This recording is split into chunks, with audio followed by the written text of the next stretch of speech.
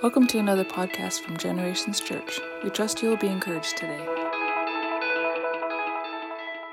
The title of today's message is Warriors. We're going to keep it in the series that we've called Fighting for Our Families. And I want you to know this morning that if you're in this church and you don't have a dad, maybe you had a bad one, maybe he has passed away, I want you to know that there are fathers in this house. There are men who can stand in the gap with you and for you. There are men in this church who understand what it is you're walking through and going through and want to be your coach, want to be your confidant, and want to help you get to where it is that God wants you to go. That's in the family of a church. And young men, young women, you will never find that in any church if you don't put down roots. See, you got to be in a family to belong to family. And you got to be in a church to belong to church. But when you do, you get to encounter the covering that comes from being a part of the body of Christ. And what an amazing thing that is. I called the message today Warriors because they have declared war on men. Now, some of you might start to write this off as political right off the bat. And I just want to say once again that I am in the flesh an absolute redneck, conservative, libertarian kind of guy. My political opinions I do try to keep under wraps. But today's message is not about politics.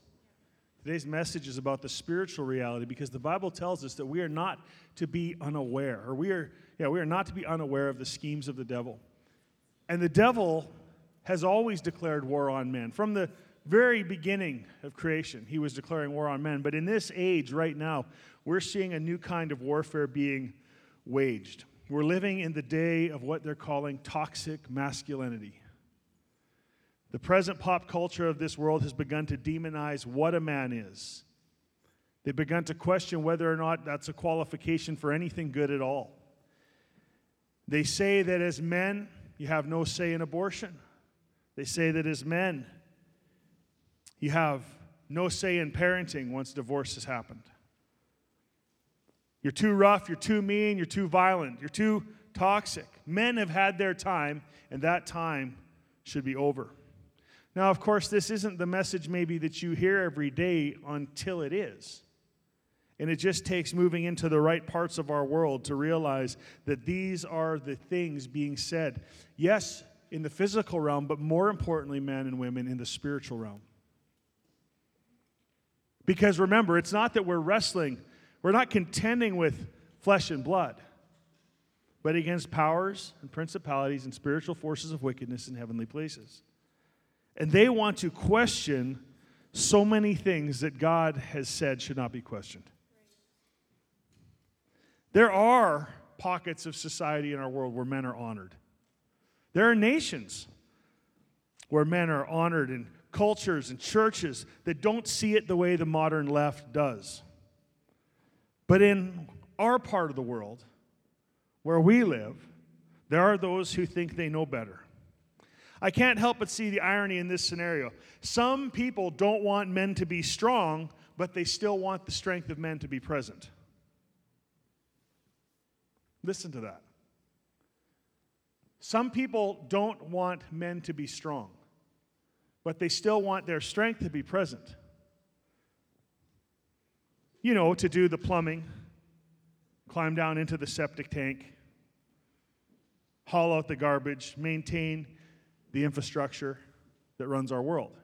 And yeah, I'm aware that there are amazing women who are in trades and in places and in business who do some of these things. But as Jordan Peterson puts it so well, he says, what in the hell are we going to do without men? And that's a fair question. Church, what are we going to do without men? Because I think a world without men starts to look a little bit more like hell in a very literal way. Please don't think for a moment today that talking about the strength and necessity of men somehow diminishes the strength of women. It doesn't. Masculinity does not take anything away from femininity. But those two things working together are an unconquerable force. And this is why the enemy has long tried to take the knees of masculine out. Insecurity, fear, worry, strain, stress, anxiety. All of these things thrown in our faces wherever we go, from time to time, sometimes more, sometimes less. But today, being a day to celebrate fathers and also men, I want to share some thoughts about being a man today. Hopefully I do that so that women will appreciate and young men will aspire to be better men. I can be the first to acknowledge the many flaws and dysfunctions of men in society. There are a lot. Men are not perfect by any stretch. They never have been, whether we're talking about humanity or the gender. But I just thought I would draw your attention to a few statistical facts this morning. Did you know that there are more men than women in prison? Worldwide, the ratio is 14.5 men for every one woman in prison. Some parts of the world, it can be as high as in the hundreds to one. I believe I even saw one statistic, it was 800 to 1. Men in prison versus women. Did you know that in suicide, 3 out of 4 times it's a man? And that's interesting to me because by the same statistics, women actually deal with depression at a greater rate than men do. Yet men are the ones who are ending their lives prematurely.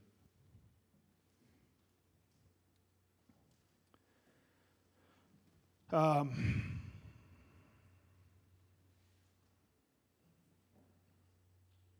often told my wife, whether it was something we were dealing with in counseling or something we saw in the news or wherever, but often I've actually said to her, babe, you never want to know what's going on in the mind of a man. It actually wouldn't help you. Honestly, I've tried to explain to her without throwing all of us under the bus that it would make you run away in disgust sometimes. Or it would infuriate you. It would exasperate you. We tend to think that men are simple in the collaboration of what they are and who they are and how they have become. But the truth is, well, they're as complicated as any other person. You know, I know that some of the things I'm saying can sound ominous, but just appreciate this morning the reality that men live in too. Because men certainly do live in a reality. And there are bad men in the world, very bad men. But this is what I would say to our church. The absence of good men will not change that. No matter how many bad men you have in this world, taking away the good ones that are left in it won't help. And so I say to the men of our church, I don't care if your masculinity used to be toxic. What I would say to you today is that your masculinity needs to become reflective of the one who made you, because without masculinity in this world, we are done for. We're done for. So men, I need you to man up. I need you to report for duty. I need you to put your hands on the plow.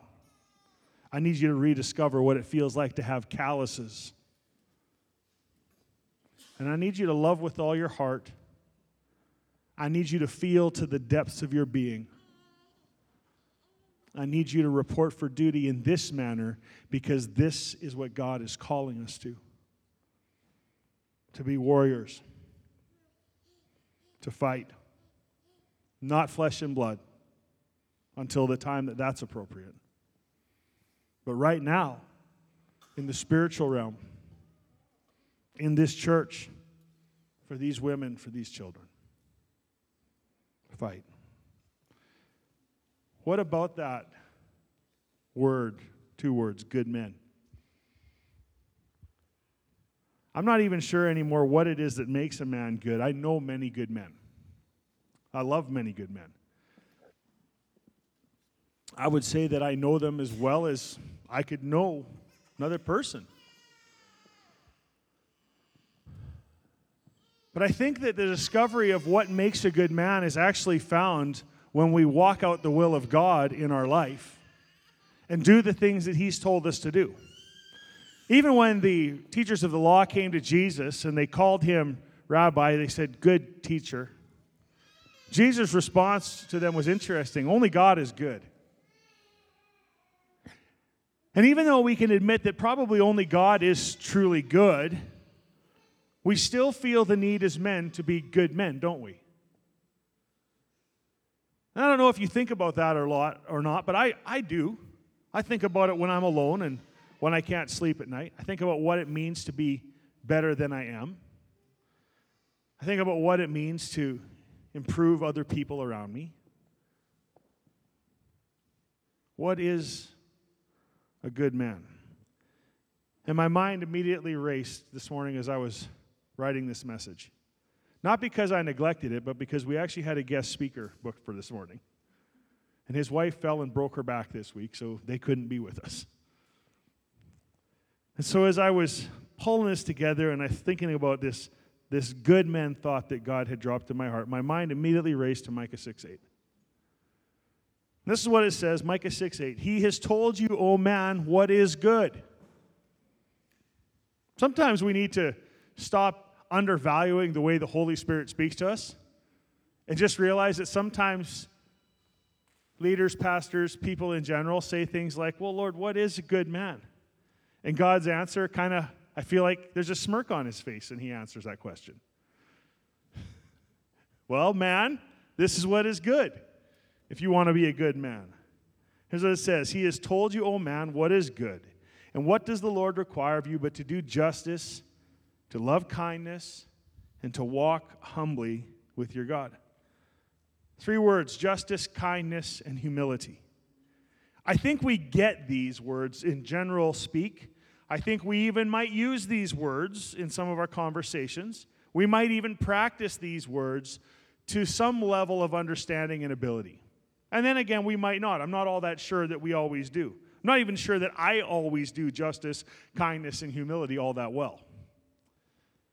But I thought I would open up and see what the deeper things in God's Word said. And the way we do that is we look up the things in the original language as one way of doing it. And I looked into Hebrew and got definitions for these 3 words, interpretations of these 3 words. And the Hebrew word for justice here is actually judgment. Judgment. Meaning to sit in the seat as a judge. To decide a case, to process and litigate something as if it is before a judge. Rectitude. That is morally correct behavior or thinking. To process in such a way.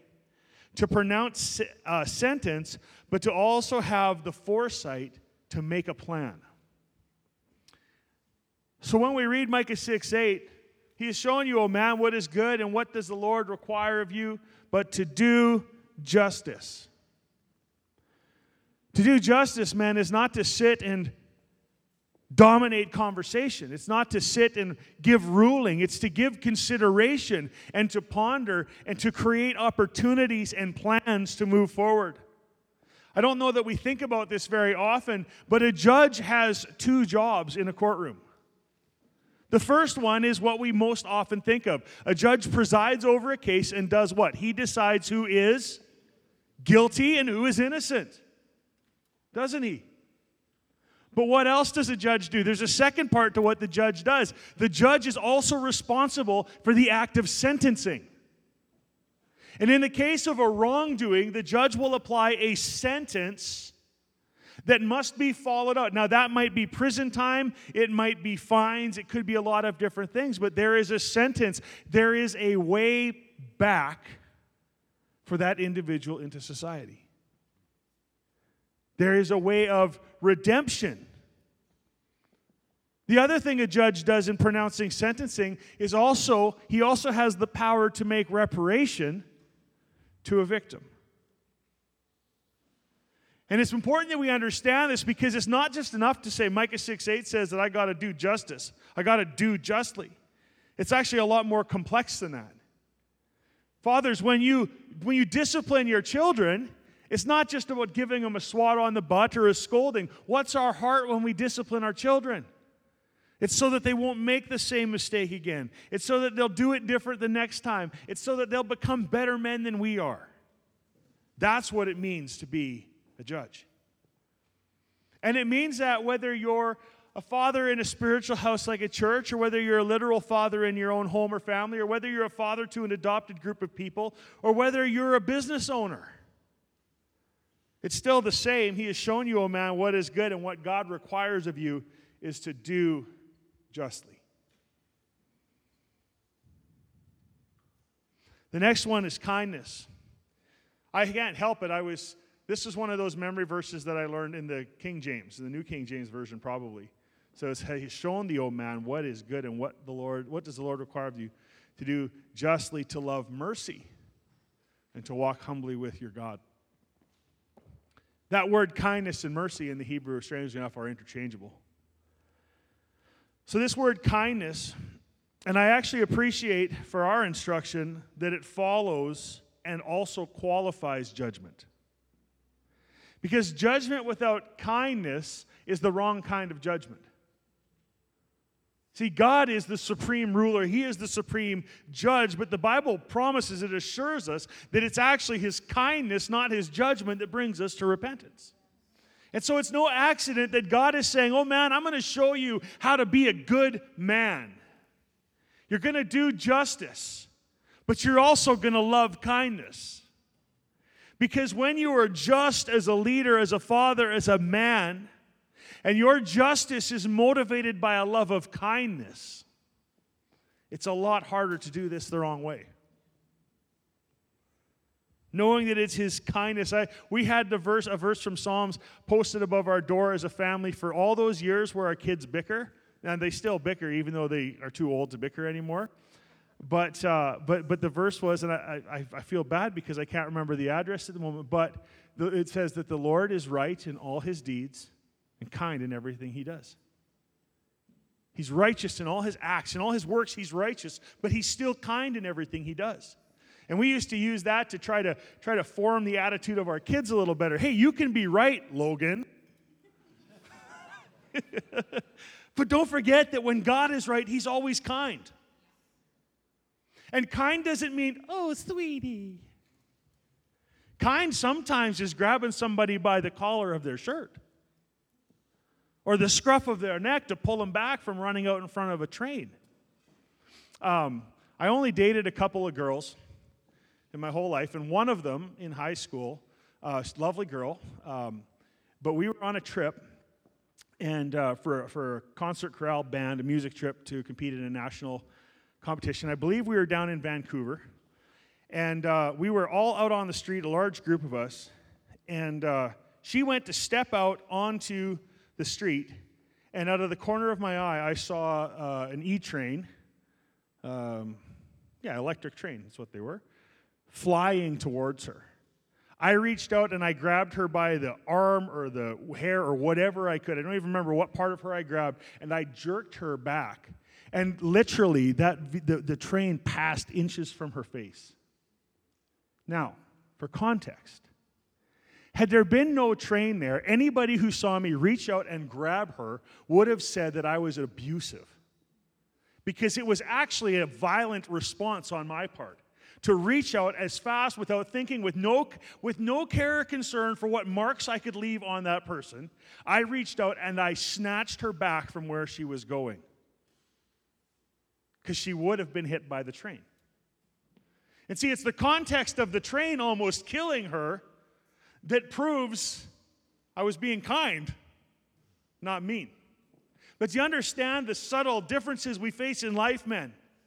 You have to be aware of what you're doing and let kindness inform your justice so that your motivation remains something that is pure.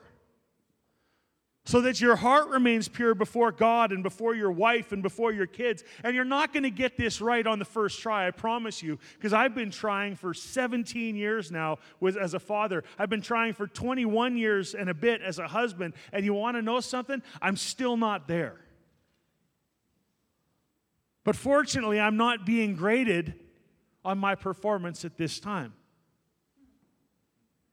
You see, I'm in the stage of existence that God has created called the perfecting stage.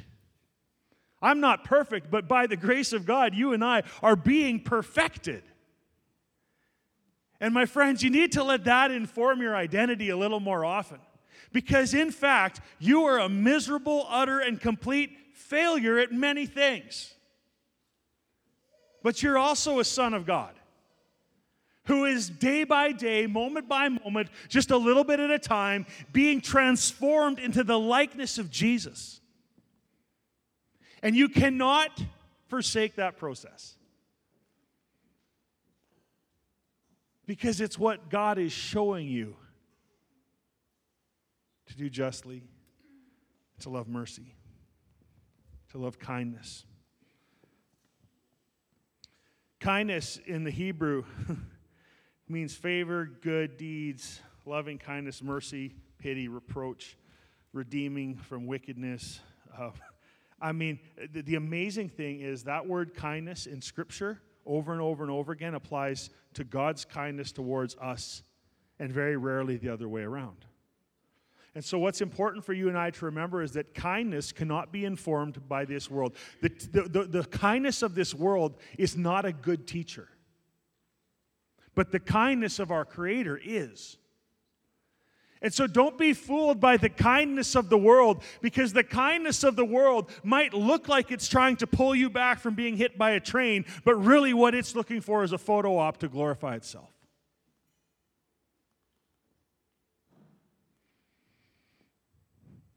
I want to be kind the way God is kind. And I want to be merciful the way God is merciful. Because that way is going to be right in the end. And I just need you to be aware in the times that we're in, kindness according to this world is not kindness at all. Well, I didn't grab her because I didn't want to tear her shirt. And it's just unfortunate that the train killed her.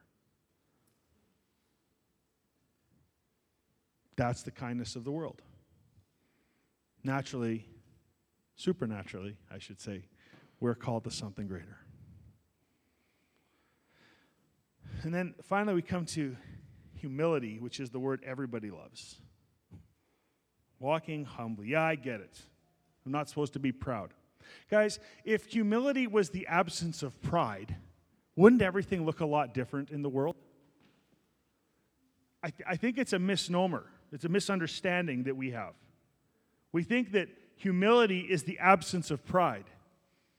I can be incredibly pious and also be incredibly proud, both in a sinful way and in a righteous way. But let me use this example. I can walk in humility. I can give credit to everyone else. But in any way, would that make me less proud of my sons and daughters? See, humility doesn't have the power to take away from me that which I can be legitimately joyful of.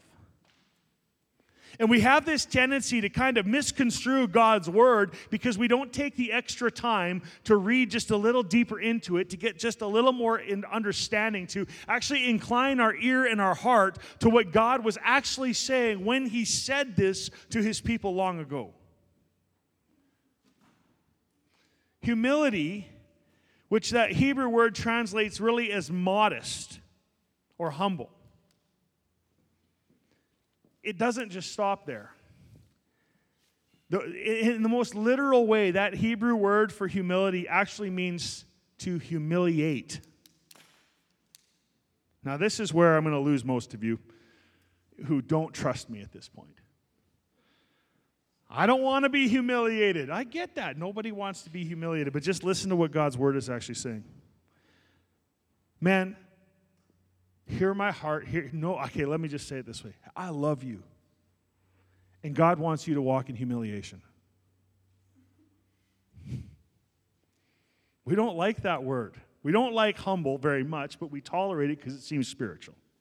We don't like the word humility because we understand the word humility to mean that it's going to require something, some sacrifice or something on our part to kind of lower ourselves. But when we change that, it's the same word every time, but now we change it to this form called humiliate.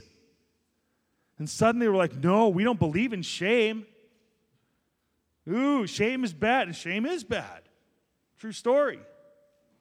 But then why does God's word say he wants us to walk? He has shown thee, O man, what is good, and what does the Lord require of you? But to do justly, to love kindness, and to walk in humiliation with your God. True story. I don't want to be humiliated. Well, don't talk like that, first of all. Be a little more manly when you whine. You know what I'm saying, guys? Well, I don't want to be humiliated. That's better. I know it might be hard for you to understand, but if you could just trust Jesus. As I was contemplating that little twist in my plot this morning, you know, being super spiritual, hearing from God, able to pull a message together, just a couple days' notice. My plot. I get to this part, and I'm like, man alive, that's one of these things you kind of just want to ignore it in the notes. Because it's hard for me to believe that God wants us to walk in humiliation. But I want you to understand something that is profoundly true. Many verses in the Bible support that. I'm even going to say, as a doctrine. We can call it the doctrine of humiliation. And if you just think about it for a moment, I'm going to go to a text to show you, but if you think about it for a moment, what else does it mean when the Bible invites you every day to take up your cross and follow Jesus? Is that a glorifying act or a humiliating act? Well, honestly, it's a humiliating act. If you really understand what it means to take up a cross, what about crucifying yourself to sin? Crucifying yourself to sin. See, we spiritualize this and make something that God intended for our humility, our humiliation. We make it about our spiritual pride, and in that we become religious, and we miss the entire point of what God is trying to work in our lives. Crucified with Christ, yet I live. Put to death the old nature. These are acts of humiliation. And what comes to my mind, again, this morning, I'm like, Lord, what do I do with that? Immediately, the Holy Spirit drops a verse in my head. It's Matthew 21:44, and Jesus also says these same words in the Gospel of Luke. And he's talking to the religious leaders about the stone that they've rejected, but here's what he says, and the one who falls on this stone will be broken to pieces, but on whomever it falls, it will scatter him like dust. That's Matthew 21:44. The way I memorized that many, many years ago, so that I remembered it was Jesus speaking about himself, was this. Well, whoever falls upon the Son will be broken. But whoever the Son falls upon will be crushed to powder. And there are two kinds of humiliation. There is the sort of humiliation that finds us in our life when we're walking tall and walking proud and we slip on a banana peel and fall down a flight of stairs. Or in Amy's case, once upon a time, falling down a flight of stairs, holding Jacob when he was a baby, landing at the bottom of those stairs, holding the baby above her head like a true and triumphant mother with her legs spread wide open, and Tyson standing there looking at her dress, which was way out of place. Wearing Spanx, fortunately. See, that's one way humiliation finds us, isn't it? And that's really not a humiliating story for my wife. We love it and we laugh about it. For the sake of my analogy, babe, you just have to work with me today. What's the other kind of humiliation, though? What's the other kind of humility? Well, according to what I shared with you in Luke, there's two ways humility, brokenness. And make no mistake, humility is brokenness. Humiliation can happen to you, or humiliation can be chosen by you. Now, I'm not talking about insecurity. I'm not talking about a lack of understanding that causes you to be in bondage to shame. That's not what we're talking about. I'm talking about the willful act of a man today. Ladies, next Mother's Day, I'm going to nail you the same message. How about that? But the act of a man who says, I'm going to allow myself to be made low so that I can walk with God. Because the haughty, the proud in spirit don't get to walk with God. Well, Pastor Trav, how do you know that's true? I know it's true because when Jesus confronted the rich young ruler, what did he say to him? Well, you need to keep the laws. And he had the audacity to tell Jesus, oh, I'm perfect in the law. Kept it all.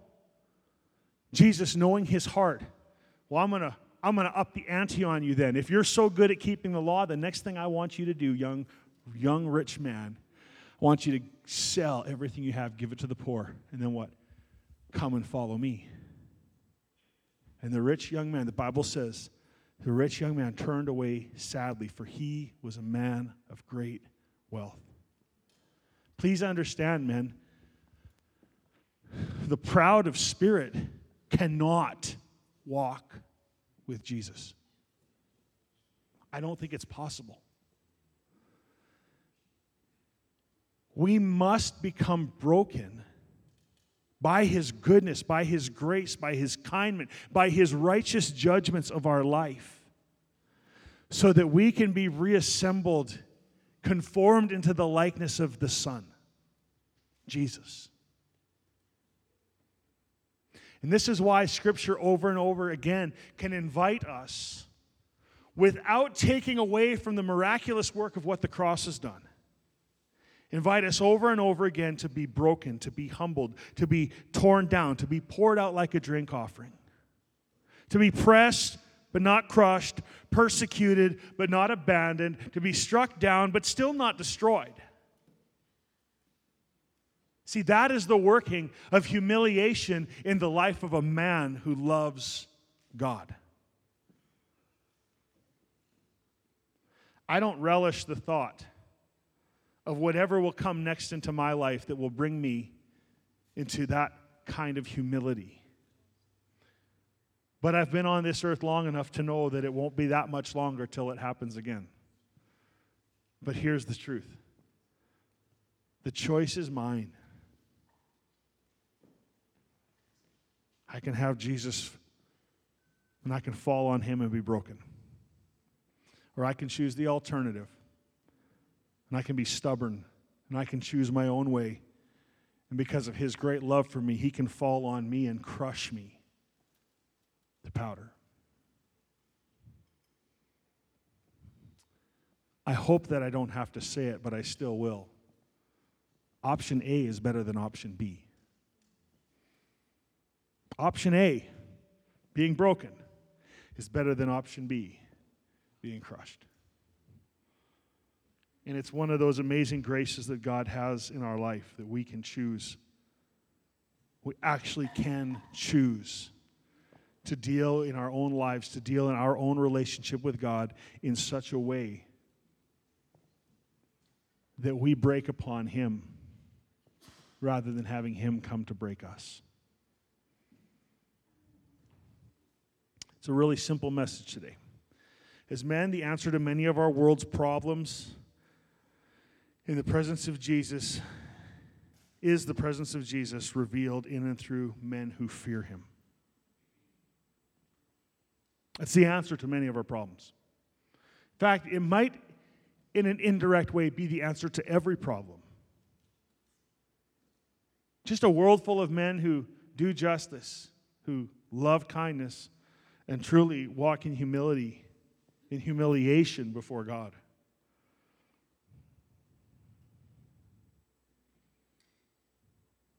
Who fear him. But because they fear him, who get to walk in the shadow of the Almighty. who get to have their hands strengthened for battle and trained for war, who understand the value of prayers offered in righteous fervor. See, all of these are promises of God in the lives of His people. But fellas, this means that you and I have to change. We have to change. And I've had to change. I've had to change so many things over the last 20-some years of my life. I can't even keep track anymore of what I've changed. More recently, in the last 3 or 4 years, I've made significant changes to myself for the sake of what God wants to do in our church. Now, these were optional for me. I need you to know that. And I can't say that God would or would not continue to bless this or that. But what I know is the one who made me placed an opportunity in front of me and said, do you want to be humiliated or do you want to be in humiliation? You get to choose which way this goes down. So I began to make changes. And my wife started to notice. And my friends started to notice. And you might be trying to guess what kind of changes I made. I can tell you this. I don't worship really any differently than I ever have. I don't read my Bible differently than I ever have. Those weren't the things I changed. But I did change the things that affected my capacity as a leader, as a father, as someone who is expected to lead.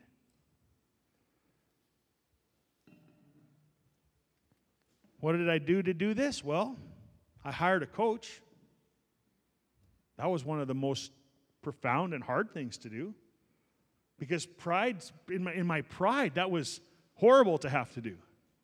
Why would I need a coach? And you've probably heard me talk to you about why we all need coaches.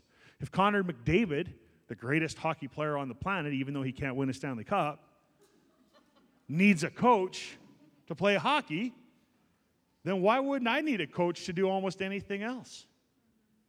True story. And you might think you don't need it, but you do need it. You do need it. I make sure and I check in regularly with my friends who can actually offer me counsel and help me understand what they're seeing, sometimes with just a look. That's how known I am by people. And no, not every one of you knows me that way, but there are people sitting in this room who know me. They know my deepest and darkest parts. They know my deep struggles.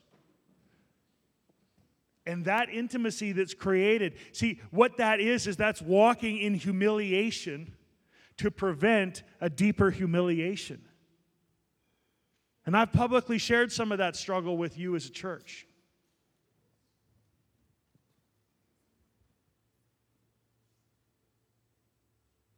When I see friends, colleagues in ministry losing their ministries, having affairs, having outbursts that cost them everything, guys, it's a lack of a willingness to fall on Jesus. And in the end, for the sake of a soul, Jesus has to fall on them. Men, if you don't show your boys how to do this, they will not know how to do this. Well, Pastor Trav, it's your job to teach them. No, it's a part of my job to help you. Guys, if you don't teach your sons how to fall, they'll never learn how to fall. And the likelihood of them getting back up after they fall goes down every single time they remain untaught.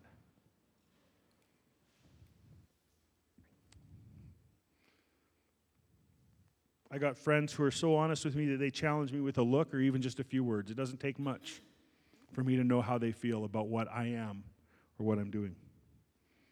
See, because all the financial and educational and the opportunity in the whole wide world won't ever replace the value in a child's life of a father who does justly, loves kindness, and walks in humility, and who does these three things God's way.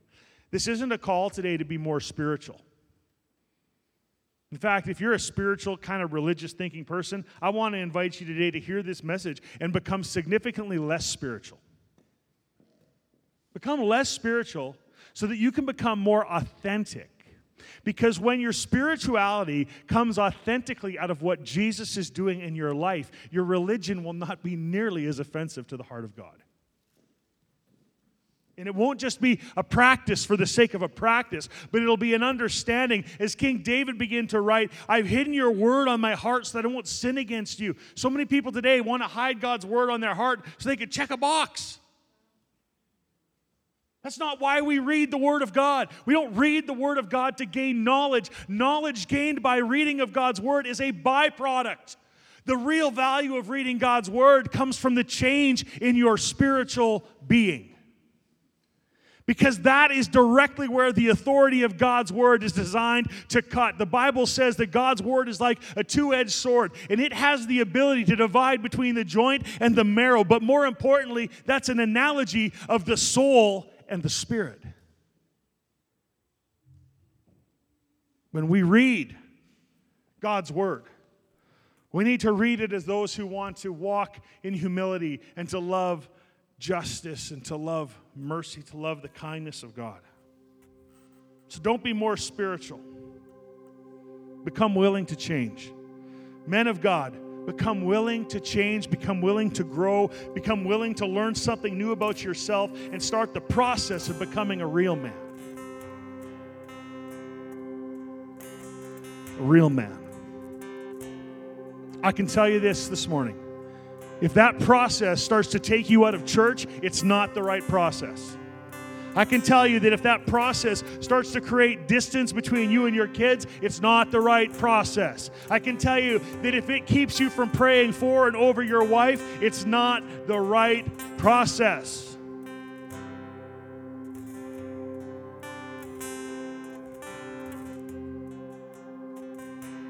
Warriors train constantly.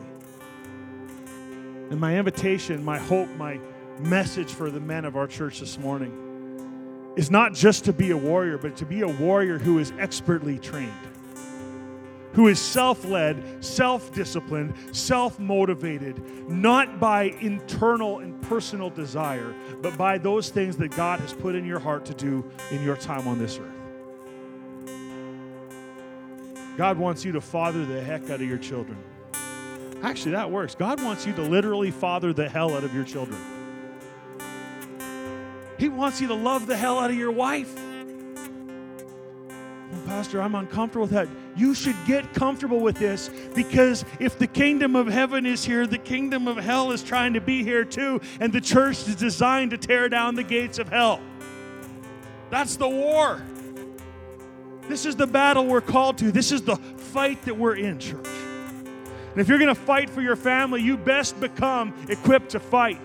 And I don't care if you have 4 kids or you're not even married and have no kids this morning. Today is the day to say, Lord, I'm going to start today. I'm going to renew it today. I'm going to give it up for you today. Jesus, some of you, the most important decision you're going to make today is whether or not you're going to fall on Jesus or have Jesus fall on you later.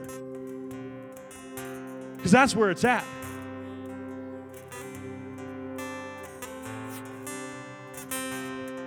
Guys, there's always room to improve. There's always strength to grow and always passion to discover. Some of you desperately need to rediscover passion in your life.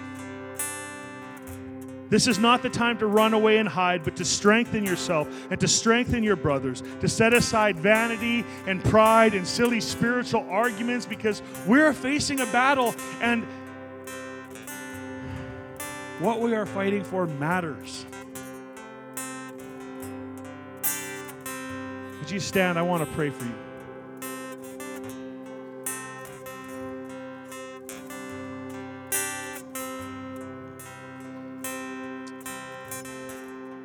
If you're here this morning and you do not have a relationship with Jesus Christ, I want you to hear me clearly. Jesus, not his disciples, not some prophet, Jesus Christ himself, the historical, real person, said that there is no way to the Father in heaven except coming through him. And I need you to know this morning, wherever you're at, that Jesus Christ is the only way that you will ever have peace with God. And what is required of you to have a relationship with Jesus is simply this: that you make him the boss and that you turn from what he calls sin. Well, Pastor, I don't know what sin is. That's okay. Make Jesus your boss and then do what the boss says, and you won't have to worry so much about what is and what isn't sin. It's really beautiful that way. But you see, in faith, you need to give him your life today. We're going to pray really quickly together. Our prayer team is going to come forward.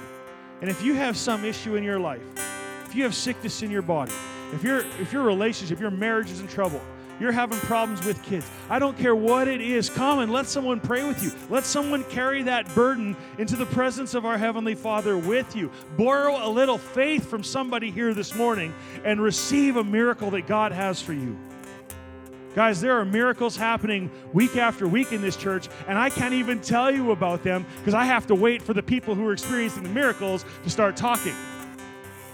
I'm not allowed. It's like a pastor-parishioner confidentiality thing or something. Man, do I want to tell you some of the stories. If you need to respond this morning, please do. Now let me pray for you. Father, I thank you for every man standing in this room today, for everyone that's still watching online, even the ones who are going to watch later this week, Lord. And God, I pray that as we have heard what your word says this morning, that it would burrow, that it would find depth in our heart. God, that the soil would be scattered over it, that the moisture would come on top of that seed would die and begin to rot, and that out of it new life would come.